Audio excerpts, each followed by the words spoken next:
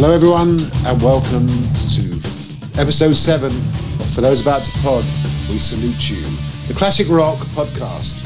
In this episode we look back at 1992 in my year in rock. We look at the latest rock news, gig memories and hidden gems. If you like what you hear, check us out at Facebook or on Twitter at @4_salute. So without further ado, here's my podcast partner, Mr. Brian Maley. How you doing, Brian? I'm good, Matt. How are you, mate? I'm okay, thank you. Nice to see your smiling face, as always. And yours as well, too. So, what has caught your eye, Brian? That's a catchphrase that I was trying to launch last time. I'm not sure how it's going, but we'll see how it goes. What's caught your eye, Brian? Exactly. Yeah, well, we're kicking into 2021, so lots of new releases from our dear friends in Frontier Records. 2 albums have come out, not this week, but the back end of last week, which will interest some of our listeners. I'll kick off with the first album, which is from a band called Wet. So for our Swedish podcast listeners, of which we have some, so thanks for our Swedish listeners. So Wet is it's a Frontiers Records project band. It comprises of 3 main players from bands called Work of Art. So that's Robert Saul, Eric Martinson from Eclipse, and Jeff Scott Soto, Matt, that you and I both know, who was the singer in Talisman. But obviously, Jeff was in the Yngwie J. Malmsteen. Let's not forget the J. Don't forget the J. Don't forget the J. And he was in Journey as well too. So Sons of Apollo. Yeah. Sons of Apollo, Journey, Soto, the band. Yes. Yeah, You've good seen singer, him, isn't he? I like him. Yeah. I have. He's great. I like him. He's He's a big lad. It always reminds me of like an American. He's a big fella.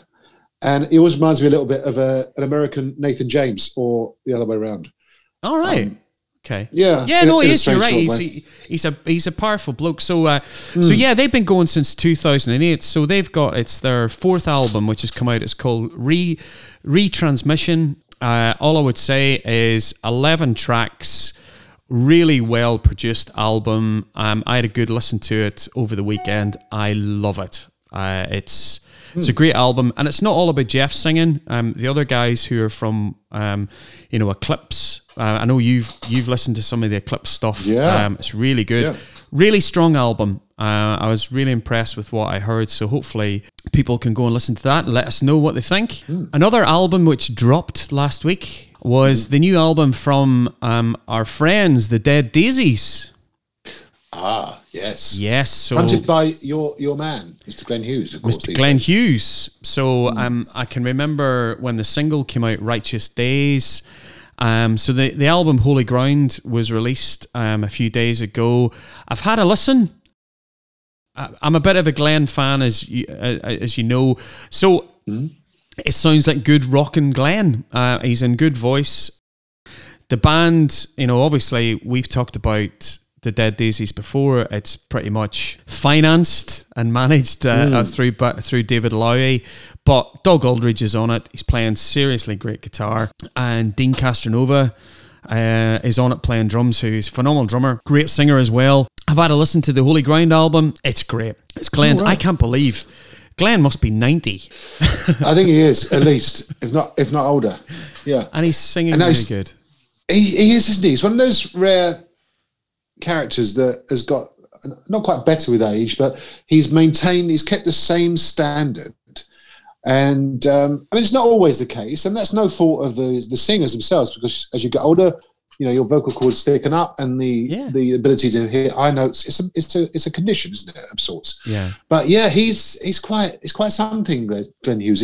He seems ageless as well. I imagine he's in his 60s now. Maybe slightly older, but he seems to not age. Well, maybe he's got some sort of fountain of youth in his California retreat. He is. He's actually 69.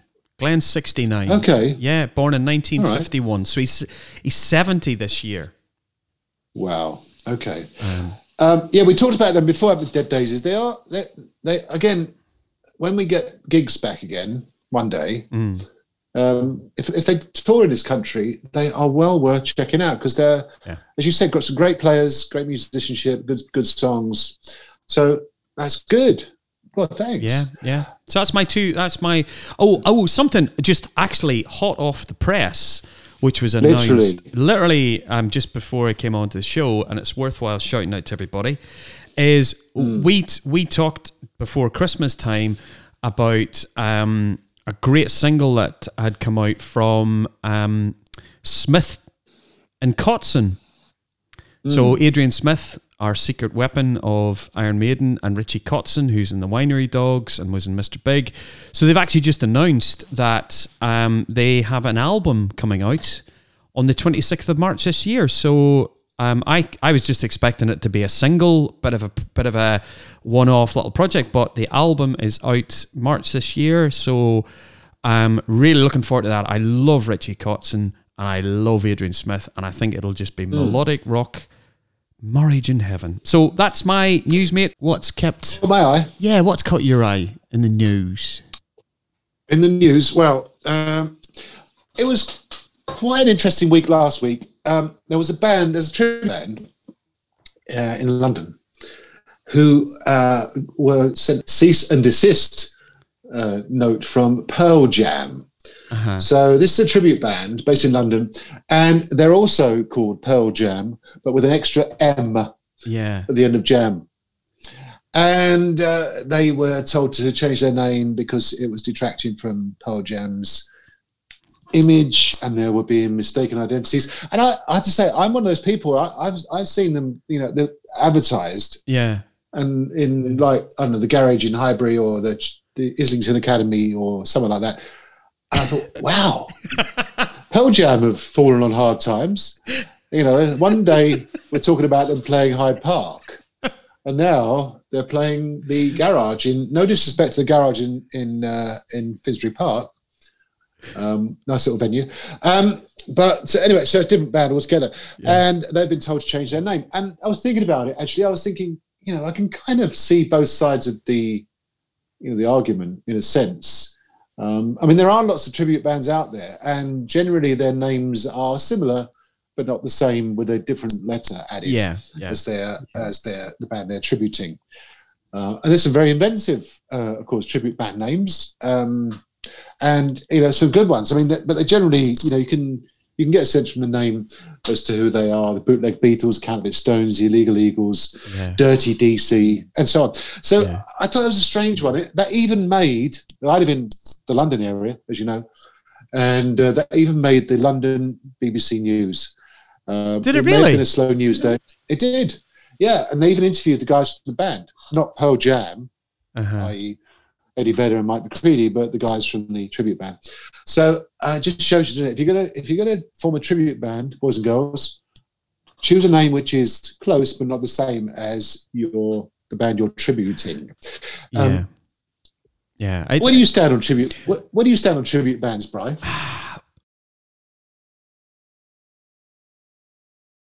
Where do I stand in tribute bands? I like a tribute band where, say you've got something like the Kiss, so the Kiss tribute band, which is Dressed to Kill. Dressed to Kill.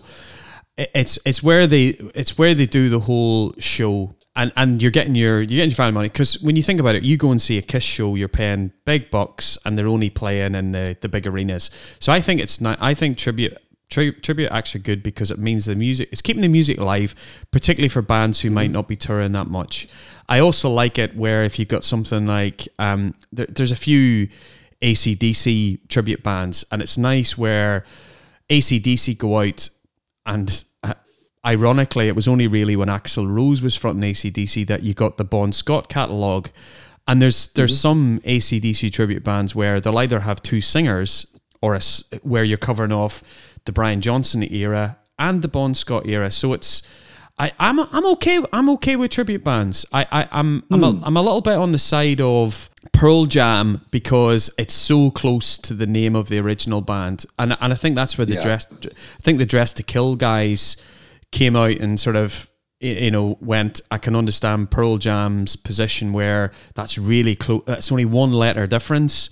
I remember in my there's a little municipal hall in a little village in Scotland called Lanark, and there was I'm not going to name for fear of falling out with whatever app that was on my phone where I'm able to track which artists I like, and it says here's a gig, but ELO were playing the Lanark Hall, but it comes out with like ELO's, it shows you ELO's itinerary of like Hyde Park, Wembley Stadium, Lanark Hall. So, I love Europe, the band. I think Europe again were playing in that club, and I was like going, sorry. When are Europe playing? I'm okay with tribute acts, and we've talked about Ripper Owens and Judas Priest, and some great things come out of tribute bands if they're doing it and they're doing it well. Then more power to them. No, I agree. Yeah, I've seen quite a few, and I do enjoy. As you say, sometimes, you get to see, a really good interpretation of the original band. So, yeah, long may they continue. The other thing, which is not quite news, but just to mention, I just finished reading Rob Halford's autobiography. Yeah. And I'm only bringing this up because some people might be interested. Judas Priest's singer, of course, Rob Halford. His book is called Confess. It came out at the end of last year. And it's a really interesting read. And I do like a rock autobiography, as you know, Brian. Yep, that's right. From anything from Ozzy / Tony Iommi, Pete Way, KK Downing. And recently I finished off the Rob Halford book in a relatively short space of time. My wife was very surprised that I'd even, finished it in, as I say, a week. Good read, well written, and a very interesting kind of insight into the world of Rob Halford, singer of Judas Priest, and also solo artist. So yeah, that would be a recommendation. People are listening and they're stuck for something to read during the lockdown months. Well worth checking out. Yeah, I agree with you entirely. I know I'm not through it. I'm reading it as well. I'm not as far. I haven't finished it yet, but it's an easy read, and it's about Rob, the guy, as well as Rob, the metal god, and it's a nice easy read. The pages turn really, really quickly, and I enjoy. Unless you're reading on a Kindle, of course, and then it's like you have to, swipe. Okay. And you like the pictures as well, don't you? Like looking at the pictures. I'm terrible. I'm this with me with books. I'll go to the section of the book where I'm going. Obviously, Rob fronted Black Sabbath for 2 nights when in 1992. Oh, right. Funny we should mention that. Funnily enough. So he fronted Sabbath because Ronnie wasn't going to do the Ronnie didn't do the shows, which was Ozzy's farewell shows with Black Sabbath and all that kind of stuff. So I was kind of going, I want to read that bit, and you go to that bit. So I'm terrible. I did that with Glenn Hughes's book whenever Glenn's book came out, and I went, I've got to go straight to the Glenn Hughes. When Glenn Hughes was in Hughes and Thrall, then I had to go to when Glenn was in Black Sabbath and he knackered his nose and couldn't sing, and then I went to Glenn Hughes when he was in Gary Moore. So I read Glenn Hughes's book based on what I'd read in Kerrang all those years ago. And then decided, this is a really good book, I'll go and read it from the start again. So I read a book twice to finish it. Oh, that's interesting. The only objection I have with any sort of autobiography is they always start with, so I was born at a very young age and I went to school and so on and so forth. And I think, well, you all went to school, most of us anyway. Yeah. And so on. I wish they just fast forward to like the point when they kind of got into music and they became into band and all that. Yeah. Because it's always the same formula. That is my only criticism. Okay. But I am a sucker for a good rock autobiography. Right. Talking of 1992, Brian, funnily enough, I should mention that. So last time when we spoke, which was a few weeks ago now, our first podcast of 2021, I gave you the challenge, which of course you accepted, to talk about the year 1992 and what music you were listening to, what albums you were buying, what gigs you were going to, etc. Now, as is always the case, you always ask me how old I was in 1992, but for a change, I turned 27 in 1992. Okay, I think. Was it 22? I'll get back to you on that. How old were you in 1992? In 1992, Matthew, I was 23. Okay, I must have been 27. Tell us about 1992. Where were you living in those days? In 1992, I was in the northeast of England. I was living in... Okay. Yeah, I was... in fact, I was at uni. I was at uni in 1992. Yeah, I was still at uni in 1992. Wow. Did you fail a few years? You must have been quite old to be at university. No, I did a year. My university course was 4 years, so I did a year's placement. And yeah, so it was my final year. It was my final year of uni. So I was still in the northeast of England. And interestingly, 1992, it was a year of big tours. So that was the Use Your Illusion tour was happening in I think the Use Your Illusion tour started probably about 1990 and finished in 1997. But yeah, but it's like, it went on forever and ever. But I got to see. I was so pleased in '92. I got to see Guns N' Roses. I got to see that package, which was Guns N' Roses, Faith No More, and Soundgarden in '92. Wow. That was really that was. I didn't know Soundgarden that well. My friend Keith turned me on to Soundgarden. They really sounded very Sabbathy in the Bad Motorfinger era. So they sounded great. Faith No More were just off the scale. They were unbelievable. And then Guns N' Roses came on, and they were going to Guns N' Roses. Matt Sorum was in the band, so you didn't have the Appetite band, and you had the two keyboard players and the backing singers and all that kind of stuff. So no, that was good. So 1992, I got to see, that was probably the highlight gig for me in 92. But so 92 was an interesting year gigs wise, and when I go through, you've picked some eclectic albums in some of your years, and when I was going through my collection of my top 5 albums, it was an interesting year in rock. Grunge was starting to kick in. Nevermind went number 1 in January of 92. Pearl Jam was big in 92 on the back of 10. So top 5 albums of 92 as far as Brian is concerned. First album up for me, Dream Theater, Images and Words. It was their second album, got a lot of coverage on MTV with the single Pull Me Under. Just a brilliant album. That got me into Dream Theater, and I've followed them ever since. James LeBray, who's the singer, had just joined the band, sang really, really well. So first album, Matt, Dream Theater, Images and Words, easy peasy, bought it in 92, great album. That's good. It's a good choice. Good choice. Was Mike Portnoy in the band in those days? He was indeed. We mentioned him a few times, haven't we? Yeah, Mike. And they were about. Was that their first album? Second album.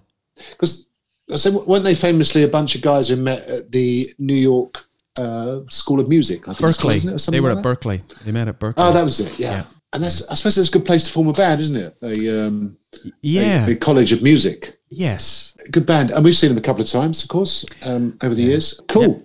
Like it. Good start, my friend. Good start. And we'll hit everybody with the comeback. I thought this was a great comeback album from this next band who I loved. Bon Jovi, Keep the Faith. Great album. Dry County is probably... Keep the Faith, the single, which is great. I'll Sleep When I'm Dead. Really, really strong album to come back. Obviously, they did the tour on the back of Slippery When Wet and New Jersey. Took a little bit of time off. Richie did a solo album. John did he did some producing for Hall & Oates and Stevie Nicks. And then he obviously did the Young Guns. It was such a great album when it came back, and to me, I don't mind saying it, I think it's the last great Bon Jovi album. Just great songwriting. You know, those 3 albums, Slippery, New Jersey, and Keep the Faith. So a great album. And I got to see them as well too, you know, around that time, and singing great. Richie, a great guitar player. So that was number 2. Good choice. Yeah. I agree with you about it being probably the last. As you were saying it, I did think, was kind of thinking beyond that. You know, they haven't really. I mean, they've had plenty of albums, and they're still hugely successful, of course. But yeah, I would tend to agree with you. That was their last. That was probably those 3 albums back to back. Yeah, Slippery, New Jersey, and then Keep the Faith. Because that was, as you said, it was kind of a comeback album of itself, wasn't it? Because didn't John Bon Jovi, he cut his hair short, and they kind of almost burnt themselves out on the New Jersey tour. And I remember John Bon Jovi coming back with a nice kind of shortish sort of styled hair, and it was like there was uproar. What's he cut his hair for? What's going on? Yeah. But the music did the talking, of course, and it's a good album. I would recommend to anybody, and I don't think it's on. It'll be on YouTube if you want to see Bon Jovi at their fighting fittest as a band. They actually released it's not even out in DVD. It's an evening with. It was recorded for MTV Unplugged, but they kind of did it plugged. I remember. And they opened up with a little help from my friends, and they do some cover versions, and it's just them sitting in the round in a studio, and they are I'm just surprised they never released it as a live album, Matt, because they do covers like Fever, We Gotta Get Out of This Place by the Animals, Louie Louie, and then they're chucking in Wanted Dead or Alive, and then there's a bit chat with the band. Bon Jovi, An Evening With, it's definitely on YouTube. Check out that, because in '92, Bon Jovi came back with a strong album and they toured well. So that's I probably should have put that last as my top album. Do you think you picked too soon? Well, we shall see. I'll let you be the judge of that. Album 3. I doubt it. Album 3, a great album on the back. This is a third release from my favorite band from Boston. You might like Aerosmith a bit more. Extreme, 3 sides to every story. On the back of Porn and Graffiti, and they toured that to death, and you had the big singles. That album is just, it's sublime. It's just a band. The production, the singing, the songwriting, it obviously probably doesn't get the light shone on it as much as Porno Graffiti, but it's true. I would check it out. The last song, which is the segue of, it's got Rise Today. It probably lasts about 11 minutes, but it's as Queen as they're ever going to get. Brilliant album. I love 3 sides to every story, so go check it out. Yeah, it's good. I agree. I bought that at the same time as well, actually, funny enough, back in 1992 when I was living in Stevenage, by the way. Thanks for asking. I do remember playing it in my bedroom in Stevenage. Yeah, good choice. Yeah, great choice. Yeah. And as you say, maybe it's not quite a hidden gem, but you're right. It kind of gets overlooked by Porn and Graffiti 2, and all their kind of, their hits, as it were. The More Than Words of this world and so on. But yeah, some top songs on that album, aren't there? Yeah. Yeah. Good choice. Good choice. No, we've seen them at Ramblin' Man, and there was probably a lot of chat around could Extreme handle a headlining slot at a premier festival, and I thought I did a great job. So yeah, they are great. Like they are great. They are really good live. I mean, again, one of those bands that if they do come back, when gigs start again, if you get a chance to see Extreme, they are great. I mean, they all sing, great musicianship, and always something going on. Great choice. Yeah. Album 4, which might be in a few people's record collections. I'd be really interested if you've got this one. This is the well-titled LA Blues Authority Volume 2, Sir Glenn Hughes. So it's a blues album. So this was Glenn's This is Glenn's solo album. It's Mike Varney, who ran Shrapnel Records in the sort of 80s and 90s. He was well renowned for discovering all of the shred metal guitarists like Paul Gilbert and Richie Kotzen and all these guys. Glenn in 92, he hadn't released a solo album since 1977 with Play Me Out. So this is his first solo album. So it's a real blues album. The opening track, hopefully it's on Spotify. I'll check. I'll put this track on it. But the opening track is called "The Boy Can Sing the Blues," and Glenn is wailing on that. And the good thing about it is, if you're a guitar fan, as I am, there's loads of guest guitar players on it. So John Norum from Europe, who played a lot with Glenn in the 80s and 90s. But people like Mick Mars. So Mick Mars from Motley Crue is playing lead guitar. Warren DeMartini from Rat, who's a brilliant blues player. He was in Whitesnake for a little while. Warren's in it. Richie Kotzen, Mark Kendall from Great White. So it's a lot of like 90s, late 80s, 90s guitar players that feature in the album. And it's a really strong album. So I thought I got Glenn kicking back in, and then he moved on from 92, and then his solo career kicked off from there, from that album. So it's called LA Blues Authority Volume 2. Check it out. It's really, really good. And my final album is from that great British band Thunder. Thunder's second album, which was released, which was Laughing on Judgment Day. It just is a great follow-up to Backstreet Symphony. The songwriting was so much more mature.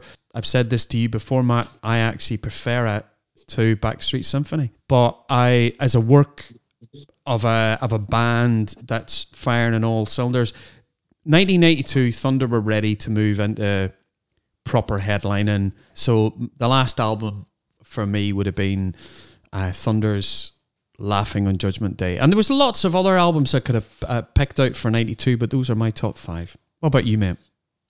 Very good, very good. Well, you've made great choices, as always. I've got a couple of albums that I remember buying at the time, which is our normal criteria for reviewing those years. The first one is an obvious one, and I think we talked about this band on all of our shows so far. We've certainly talked about the guitarist that joined this band back in 1992 on all of our shows, because this is a new feature called "What Was Sir Viv Doing Then?" And so in 1992, I remember buying Adrenalize by Def Leppard, which is again, it's one of those albums that it's great tracks on it. It was the first album they'd done after Hysteria, the first album they'd done after Steve Clark had died, and the first album that I don't think Vivian Campbell actually played on it. No, it's all Phil. Phil Collins does all the guitar. Yeah, that's right. So, but I thought, well, I can't not put that in. I've done it. We've done it between us in the last few podcasts. We've mentioned pretty much Def Leppard all the time. They coincided with the years that we've been talking about. But Adrenalize in 92, got some great tunes on it. Let's Get Rocked, of course, was the big single. Yeah. But I mean, there's a song on it which I think is dedicated to Steve Clark called White Lightning. Yeah. Absolutely amazing song. So, Adrenalize by Def Leppard. And then the other album, which I remember buying at the time, is a slight departure from the normal rock albums that we talk about, but I'm going to talk about it anyway, is Little Earthquakes by Tori Amos. Now, Tori Amos... Ooh. Yeah, you're right with that? Good choice. Absolutely, yeah. Well, thank you. Tori Amos is probably one of her most well-known albums, and a couple of her hit singles are on there, Crucify and Silent All These Years. And it's just some good songs, well produced, and just something different. I think a good song is a good song. If you like it, then it doesn't matter what genre it's in. And I remember buying Little Earthquakes then, and one of those albums that I still go back to every now and again. If I want a bit of kind of, something a bit cool and relaxed, and I would suggest Little Earthquakes by Tori Amos. That's a good shout. So, yeah, if you could put... what track would you want me to put on the Spotify playlist? Let me think. I would probably go with Crucify, please, if you don't mind. But 1992 was an interesting year in music, as we've kind of touched upon. Several things happened which were quite interesting. The Freddie Mercury tribute concert happened in that year. Yeah. I'd forgotten about that. And, that was obviously a, sad event in one respect, because it was a tribute to the recently departed Freddie Mercury. But, as an event, it was huge. And it was kind of almost rivaled Live Aid. And that took place in 1992. Do you remember watching that, Brian? I didn't go, but I did watch it on TV from almost start to finish. It was kind of split in half, because obviously you had all of the acts who were invited. So Metallica, Guns N' Roses played, Extreme played, Def Leppard played. Actually, it was Vivian's first gig with. It was Vivian's first gig with Def Leppard.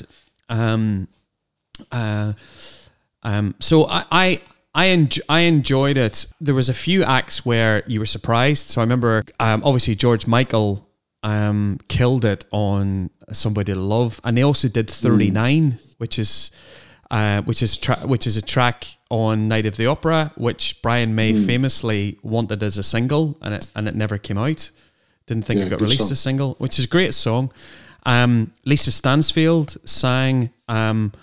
Bowie and Annie Lennox did Under Pressure. Mm-hmm. But there were some songs by artists where you just went, Freddie Mercury was such an amazing vocalist. I love Seal. I don't mind saying it. Seal did Who Wants to Live Forever, which is one of my favorites. Mm-hmm. And he just, sometimes a voice doesn't match a song. And for me, Seal put his heart and soul into it. Paul Young did Radio Gaga. It just didn't work for me. There was some things I walked away from the concert, or walked away from watching that going, what a tribute to Freddie, that it took so many artists to sing his repertoire of songs, from Robert Plant to Liza Minnelli to Zucchero, and Freddie just could do it all. I tend to agree with you, but it was a big event, and it was a great event as well. And the other thing, which music related in 1992, we've got our friend Matt Graydon to thank for this, because he reminded us today. Yes, Wayne's World came out in 1992, of course. And we did touch upon that in the context a few weeks ago of one of those reunion things. Yeah. And as I said at the time, I was one of those sad people who was doing the catchphrases. I still do them, actually, now and again. Which I think is excellent. I just thought I mentioned that because there was a good soundtrack to that. If you remember, I don't actually. No, it's a soundtrack. I don't have that in the arsenal. What's on it? Well, as long as Dreamweaver's on it. Dreamweaver, of course, is on it. And of course, Ballroom Blitz was given a new lease of life as a result of that, and so on. I mean, it's got a bit of Jimi Hendrix on there, of course, with Foxy Lady. Indeed, no one can forget that. And there's Ugly Kid Joe on there, and so on. Uh-huh. But Wayne's World, and I watch it every now and again. It's one of those films that if you were there at the time, you kind of are very happy to revisit it. Excellent. Indeed, as Wayne or Garth might have said. Right, let us move on. So that was 1992. Party on. Right, as everybody. Well, you said all of the lines from it. I've never made that, so it's on you now for the rest of the show to throw in your Wayne's World little Wayne's Worldisms. Wayne's Worldisms. So that was 1992, mate. So yes, I hand the baton over to you now for a year in rock. And the year that I choose is 1981. 1981. Okay. You were so slow in delivering that. I thought it might be 1980 again, but 1981. Okay. Well, challenge accepted. Excellent. It is one of my favourite years, actually. Yep. I went to my first gig in 1981. Did you? Yes, actually. Funny I should say that, because one thing I wanted to talk to you about today, and I will talk about 81 next time round. Okay. Look forward to it. I wanted to talk to you. Yeah. In the time we got left, I wanted to talk to you about in the absence of gigs that we can go to, and we've been starved, as we know. A lot of people have been starved of gigs. In the overall scheme of things, it's not that important, of course. But no, correct. We haven't been to a gig for a while, as we discussed last time round, or a few times ago. So I was interested to know, because we have touched upon our early gigs. Yeah. What gigs stand out for you in your gig going career, young Brian? My gig going career. So, what was the first gig you went to? Of course, was Dio. I think we established that, didn't we? We did. The parting of the parting of the ways. Whenever three young men stand at the front of a stage and go, "There's nobody standing here. We're all watching Queensryche," and then the cacophony of leather-clad Northern Irishmen clambering in the front and killing us all. So yes, first gig. Sounds like something out of Game of Thrones. I just picture it. Exactly. Well, maybe that's, it's what was it? What did they call it? The Red Wedding. Yes, it was the Antrim Forum. Inspired by the Dio gig back in 1994. Yeah. First gig, Ronnie James Dio. It was phenomenal. It was, but when you talk about, and I didn't appreciate it at the time. You go to your first gig, and it just hits you like a train, Matt. Nobody readies you for a PA or that sensation of Vinny Appice's bass drum hitting you at the top of your chest. For those of us who are gig goers, and I still remember it to the day, Ronnie James in the middle of the stage, and we've come down to that slow period where where in the set we're all about to sing Heaven and Hell, and all you can hear is Vinny Appice's bass drum and Jimmy Bain's thudding bass, and it's just hitting you in the chest, and you're going, that's the difference between live music and listening to a CD. You feel it. You just feel it. So I'll remember that today. I'll also remember Vivian Campbell wearing his red leather catsuit type thing and his Charvel guitars. So first gig was Dio. What about you, mate? First gig? Well, as Iron Maiden at the University of East Anglia. For years, I thought it was Whitesnake at Hammersmith Odeon, but I got that wrong. Right down the front. I had very long hair in those days. So I was like in row 2 and my hair was in row 5. That's a slight exaggeration. But in those days, we used to cry. We didn't think anything. The older you get, the more distance and space you like to have around you. Yeah. It's kind of, there's a direct correlation there. But when you're young, you don't care if you're cramming in, or you don't worry about going to the bar when I was 15 then. You just kind of get on with it. And we were down the front for Maiden, me, my mate Kelvin, and my mate Richard. And one of our school teachers took us actually I think it was in the school minibus. We had these pretty cool teachers in our school, a couple of them, Mr. Robinson and Mr. Blundell, and they would occasionally take us either in their cars or in the school minibus. I'm sure there was all sorts of public liability misdemeanors going on at the time, when you think about it, from an insurance perspective, of course. But yeah, they took us there. But what I remember about those early gigs is, we do it to an extent now, and I know our mate Matt, who we talked about earlier, likes to buy a T-shirt at pretty much every gig he ever goes to. Yes. But do you remember back in the day, you'd buy pretty much all the merch that was available? I remember that Maiden gig, buying a T-shirt, a badge, a patch, a program, whatever they had. Yes, please, I'll have it. I wore that Iron Maiden Killers Tour T-shirt to death in that summer. Yeah. Sadly, it's no more. It fell apart. Such was the quality of T-shirts back in 1981, of course. That was my first. So here's a question for you, and this is something we haven't. Can you remember what your oldest tour T-shirt that you have? I can, man. I've still got it here in the flat. Have you? Mm-hmm. What vintage is that then, Brian? 1984. Gary Moore. When I saw Gary Moore in December for my second gig ever. Does it still fit, that T-shirt? Dare I ask? It does. If you've got a hot water bottle, it fits the hot water bottle. It certainly wouldn't hit me. Understood. It's what when we talk about those sort of things, we say it's shrunk in the wardrobe, which is. I've not heard that one. But, no, that's brilliant. Yeah, it happens. It happens, unfortunately. What's the best gig you've ever been to? Would you say the best gig that I've ever been to? This is interesting because if you'd said what's the most memorable gig that you've ever been to, there's a couple of notable ones that I would chuck in, and it's memorable for funny reasons. I can remember, and I think I met you in London I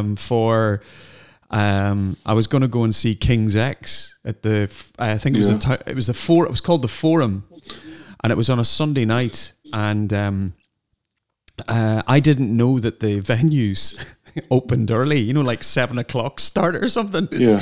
And we travelled all the way down from England to go and see King's X specifically in London, and we were sitting in a bar chatting with you, thinking, King's X will be on about 8:30 or whatever.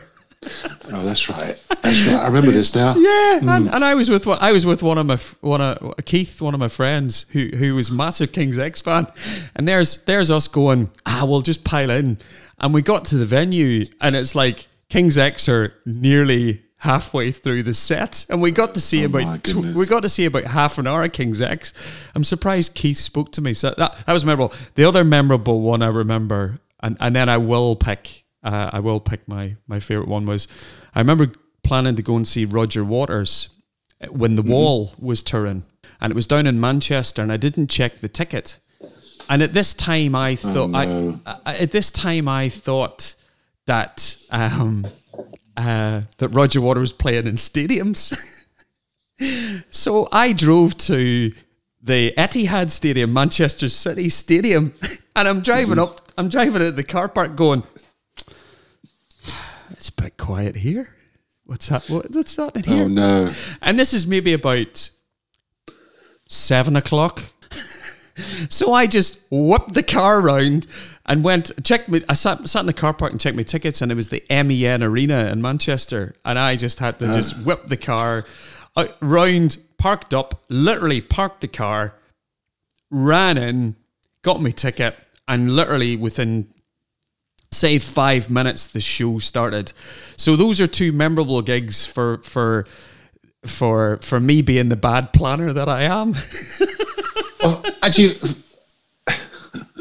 for a minute I thought you had the wrong dates, because my cousin and her husband. This is a true story, actually. My cousin and her husband, they live in America, live in Nashville, and years ago they went to see you. It's classic kind of family story. This years ago they went to see U2, or they had tickets to see U2. Yeah. In somewhere like Atlanta or Memphis or somewhere like that. So they drove, and it's quite a drive. So they drove there, and they pulled up outside let's say the Atlanta or Norma Dome or whatever it was. Yeah. And came into the car park. And like you described, there's no one there. There was no one, expecting thousands of people, car parks, tailgates down and everything. And they found someone, and they said, so what time are U2 on? And they said, U2 was last weekend. So they sadly missed, I know, they missed the gig by, I think it was a week or a month or something, but they got their dates wrong. And needless to say, they never made that mistake again. I think they've seen U2 since then. Yeah. Which is kind of, it's sad, isn't it, really? I've never been that bad. I mean, I know what you mean, though, because some of those venues in London, they do, they do kind of, sometimes the gig starts early and finishes early, and then they have a club thing later on in the evening. So you got to be careful. You got to keep your eye on the timings. And exactly, that's there's been a few times I will never, and particularly if you're traveling to London, if you're going all the way down specifically to go and see your favorite band. And then you, I remember that. Yeah, and you just go, oh my goodness. But London's a disaster area for me because they keep changing the venue names. You know, there's place. I think I've been to the Town and Country Club. I've been to the Astoria, but I think the Astoria has changed its name. Yeah, I've been a couple of times. So those are two memorable gigs. In terms of the best gig I ever went to was Newcastle Riverside in 1992, Matt. It was the reunion of Trapeze, or for any of our listeners in America, Trapeze. So Glenn Hughes, Mel Galley, Dave Holland all got back together and did a small club tour. I think they got back together to play at the benefit for their former manager, who was Fish's manager at the time. So I think they did a show in London, and Trapeze supported them on that. So that was a big one for me. I can imagine.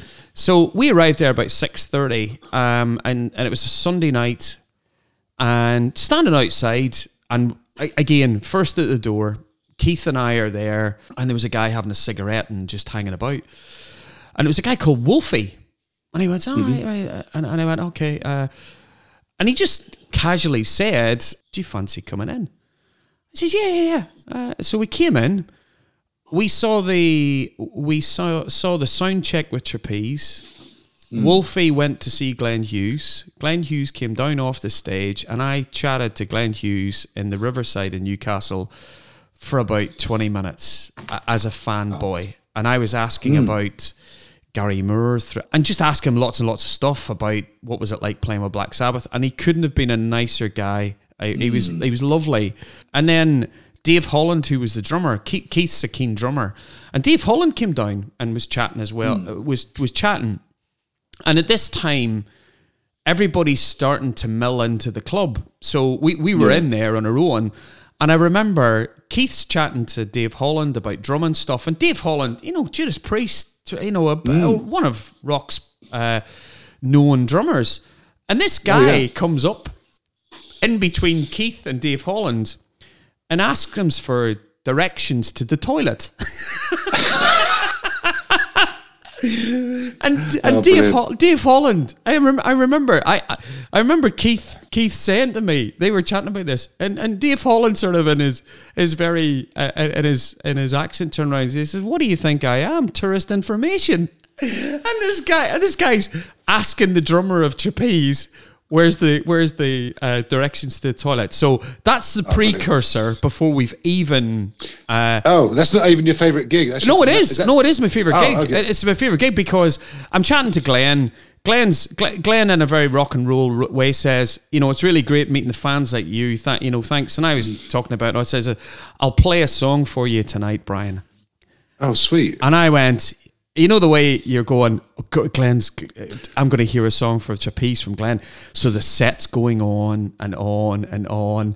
And my little heart, with every song that passes, I'm going, Glenn's forgotten about me. Glenn's not going to mention me. And they sang "You Are the Music, We're Just the Band," and he mentioned my name in the song, and I was floating out of that gig. And I'm surprised. So that's the best gig I've ever been to, because you get to meet your heroes, and I've no issue now of bands, because people are not making money off records, that you pay for meet and greets. I've done meet and greets. I've met Thin Lizzy. I've met Toto. I've met Glenn. I got no issues with that. But I have to say, there's something about going to a gig, Matt. Sometimes you've been to loads where you get backstage and you meet somebody outside. I met Yannick Gers at a Thin Lizzy gig. Wow. And my mate bought him a pint of Guinness because he was a big Iron Maiden fan, and Yannick was lovely. So you just, it's nice in a context of not having to pay money to meet your heroes sometimes, but I get it now that the meet and greets and you get all of this stuff. So I look back on that gig in 1992 and go, I've still got my ticket. Sadly, no merch, or I would have bought it all. But that to me is the best gig I've ever been to, bar none. That's great. Sorry, I'm not surprised. That's great. That's fantastic. That is, I'm in awe of that. I mean, that's brilliant. And I know what a big Glenn Hughes fan you are. Yeah. And also, Trapeze are one of those bands that, kind of dissolved when Glenn Hughes went to join Deep Purple, and Mel Galley went to Whitesnake. Say Dave Holland went to Priest. So seeing them as a unit must have been great on all levels. It was, yeah. Hanging out with them, and I can't really compete with that. I mean, frankly, you have to. I've told you my best ever gig. You have to not. It's what was your best ever gig? I used to regard U2 on the Joshua tour at Wembley Stadium in 1987 as probably the best spectacle I'd seen as a gig, as a performance. And I think maybe because it was Wembley Stadium, it was the middle weekend of my finals. I've got a degree. I don't know whether I've ever mentioned that, Brian, but I have a degree. Well done. Well done. Yeah, thank you very much. But anyway, such as my devotion to my degree that I decided to go and see U2 the middle weekend of my finals. Yeah. So I wrote off that Saturday, probably when I should have been revising. But I was thinking about this, and I mean, it's very difficult, I think, you can probably pick a few dud gigs you've been to, and we've been to one or two when the band we've been watching is like, there's something wrong here, and which we won't name any names. No. Or the PA's cut out, or whatever, or guitarist broke a string or something like that. But most of the time, you go to a gig because you want to be there. You go to a festival because you like festivals. You're not dragged kicking and screaming necessarily. So it's very difficult for me to say what was my favorite gig. I think meeting your heroes randomly is quite cool. Yeah. I was just talking to my wife earlier actually about the temperance movement. We went to see them in France with some friends of ours, Trevor and Bev, who live in France. And we went to the sound check, and they said to us after the gig, because we were the only people there and all the French people went home, I said, well, what? You came all the way from England to see us in France. Uh-huh. Well, you live near London, and we play London, kind of thing. We was like, well, we were here anyway, so that was cool. I suppose recently, I think you were there as well. I know you were there. Yep. Sometimes you see a band that kind of sparks something in you, and you think, it's a bit like being 15, 16 again, when you get that kind of like, that feeling that, I want to devote my life to this band, one sense. And I remember when we went to see Those Damn Crows at Rambling Man a few years ago. Yeah. First band on the whole festival, the whole weekend.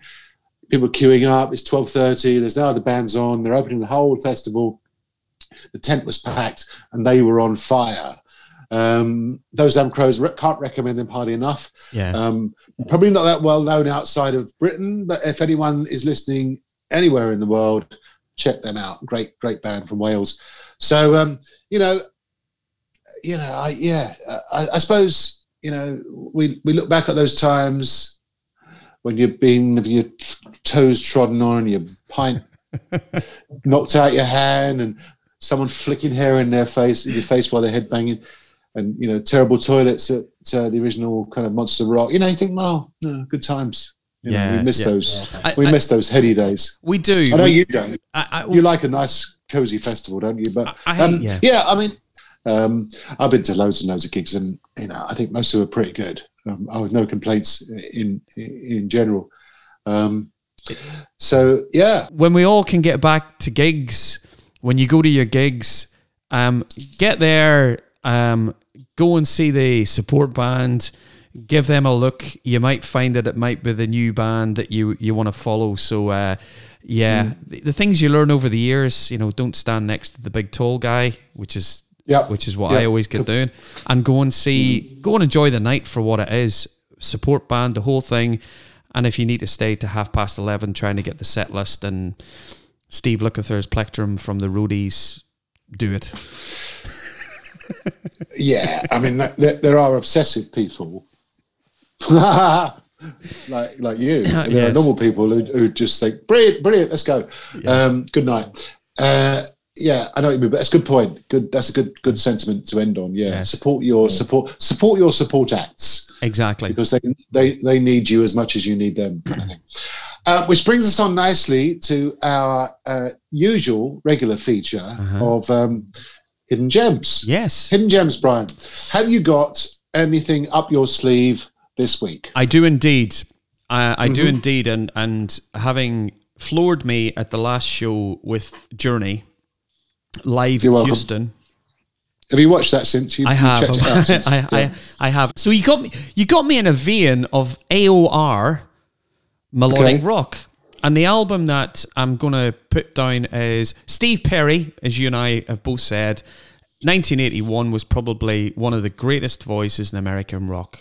Agreed, absolutely. Yeah, him, Lou Gramm, and somebody that I would put up there is Jimmy Jameson from Survivor. So he was the replacement singer in Survivor.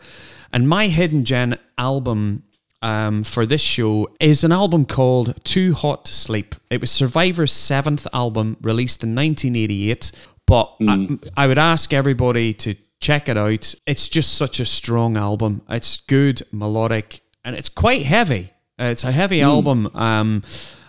Rhythm of the City, Too Hot to Sleep, She's a Star, and there's a great Survivor do their ballads like all the great American bands. There's a track on it which is one of my favorites called Across the Miles. My hidden gem for this show is Too Hot to Sleep. Check it out, Matt. I think you'll like it. I will. Thank you. Yeah, I mean, what I like about this is that I often hear things that I've never heard of before. And obviously I know Survivor, but probably like a lot of people, I think Eye of the Tiger. Yeah. And that's pretty where I end. So I'll check it out. Yeah, thank you. That's great. Cool. Good selection, and I will check it out. So would you like to know mine? What is your hit? What are you going to trump me with this show, as you always do? Well, no, I always like to pull one out of my back pocket, as it were. And so this week, or this time, I am going to. It's not an album as such. Well, it isn't. It isn't.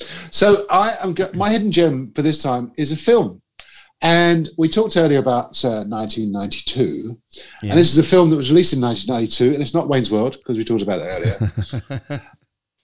It's a film called Singles. So Singles was released in 1992. Do you remember that film? You saw it. Well, what a great film! What a great film and great soundtrack. Why didn't I think of that? Why didn't I think of that? Yeah. Well, you probably just don't think of things at the last minute like I did. Singles is one of those kind of Generation X type films that was. It's a Cameron Crowe film, which you probably know because I sense you're a fan or you're knowledgeable about this film. And it's one of those interesting films because it's set in Seattle, right at the kind of birth of. I'm making the birth symbol as we speak, the birth sign with my hands, kind of. It was set right at the birth of grunge. So you've got Matt Dillon plays a kind of. He's obviously an actor, but he's also playing a singer of a band. And in that band are various members of Pearl Jam. And also featuring in the film are people like Chris Cornell. I think Alice in Chains are in there in the background again, and so on. It's quite of its time. I mean, it's 29 years ago now. Wow. But it's quite a cool little film. It captures that kind of little vibe around Seattle in the early 90s, the birth of grunge. And I think you touched upon, the soundtrack is pretty cool as well. It's got obviously Soundgarden, Chris Cornell's on there, Alice in Chains are on there, Pearl Jam's on there, Mother Love Bone's on there. Yeah. Doing, I think it's Hunger Strike. Anyway, I could be wrong. The Love Mongers, which is Ann and Nancy Wilson's kind of tribute band to Led Zepp. As we know, Ann and Nancy Wilson are also from Seattle, as discussed previously. So it's got all sorts of good stuff on there, really. And yeah, I mean, I was thinking about that, and I thought, you know, I for one am going to go back and watch that film and pay attention to the soundtrack. And so that's my hidden gem. Oh, it's brilliant! This time, do you like that? Happy with that? Yeah, that's brilliant. I remember I didn't go and see it in the cinema. I do remember getting it on video. I bought it in video. Matt Dillon is an absolute scream with the band, as you say, with the guys from the guys from Pearl Jam. And when I always remember, there's a scene in the film where he's being interviewed, and you know, he's talking to the interviewer's talking to Cliff and saying, you know, do you see yourself as part of the Seattle scene, Cliff? And he goes, we're huge in Europe. We're huge in Europe. We've just had a record sell in Belgium. Gotta start somewhere. Yeah, it's a great, and as you say, the soundtrack's superb. So for those people who watch our Facebook pages and Twitter, etc., if you can tell me on our Facebook page which other Kramer and Crow film that Jerry Cantrell stars in, and see if people can put it on our Facebook page what the answer is. But Jerry starred. He didn't star. He had a nice role in another Cameron Crowe movie. So if anybody can remember it, spot it, we'll give you props at next time's show. How's about that? But hey, what a great choice of a movie and an even better soundtrack, mate. Well done, you. No, well, you're very welcome. Very welcome. Yeah, I like the sound of that. Actually, if anyone does know the answer to that, of course, you can always tweet us at FOR_salute, which is our Twitter handle. Anyway, on that note, Brian, I think we should call it a day. And one thing I would like to say is thank you to everyone who listens all around the world, literally, which is quite something. We've got obviously listeners in the UK, in the US, far-flung places, Sweden, as we mentioned earlier, Germany, France. I think I mentioned France. Oh, did you? Okay. Anyway, as well as India and beyond. So thank you all for listening. Keep in touch. Find us on Facebook. For those about to pod, we salute you. Or, of course, as I mentioned, on our Twitter handle, which is at FOR_salute. Thanks for listening, and we will see you next time, won't we, Brian? We will do. Take care, Matt. See everybody. Bye for now. Rock on. For those about to pod, we salute you is a Mealy Rogers media production. Thanks for listening. Please subscribe, and we'll see you next time.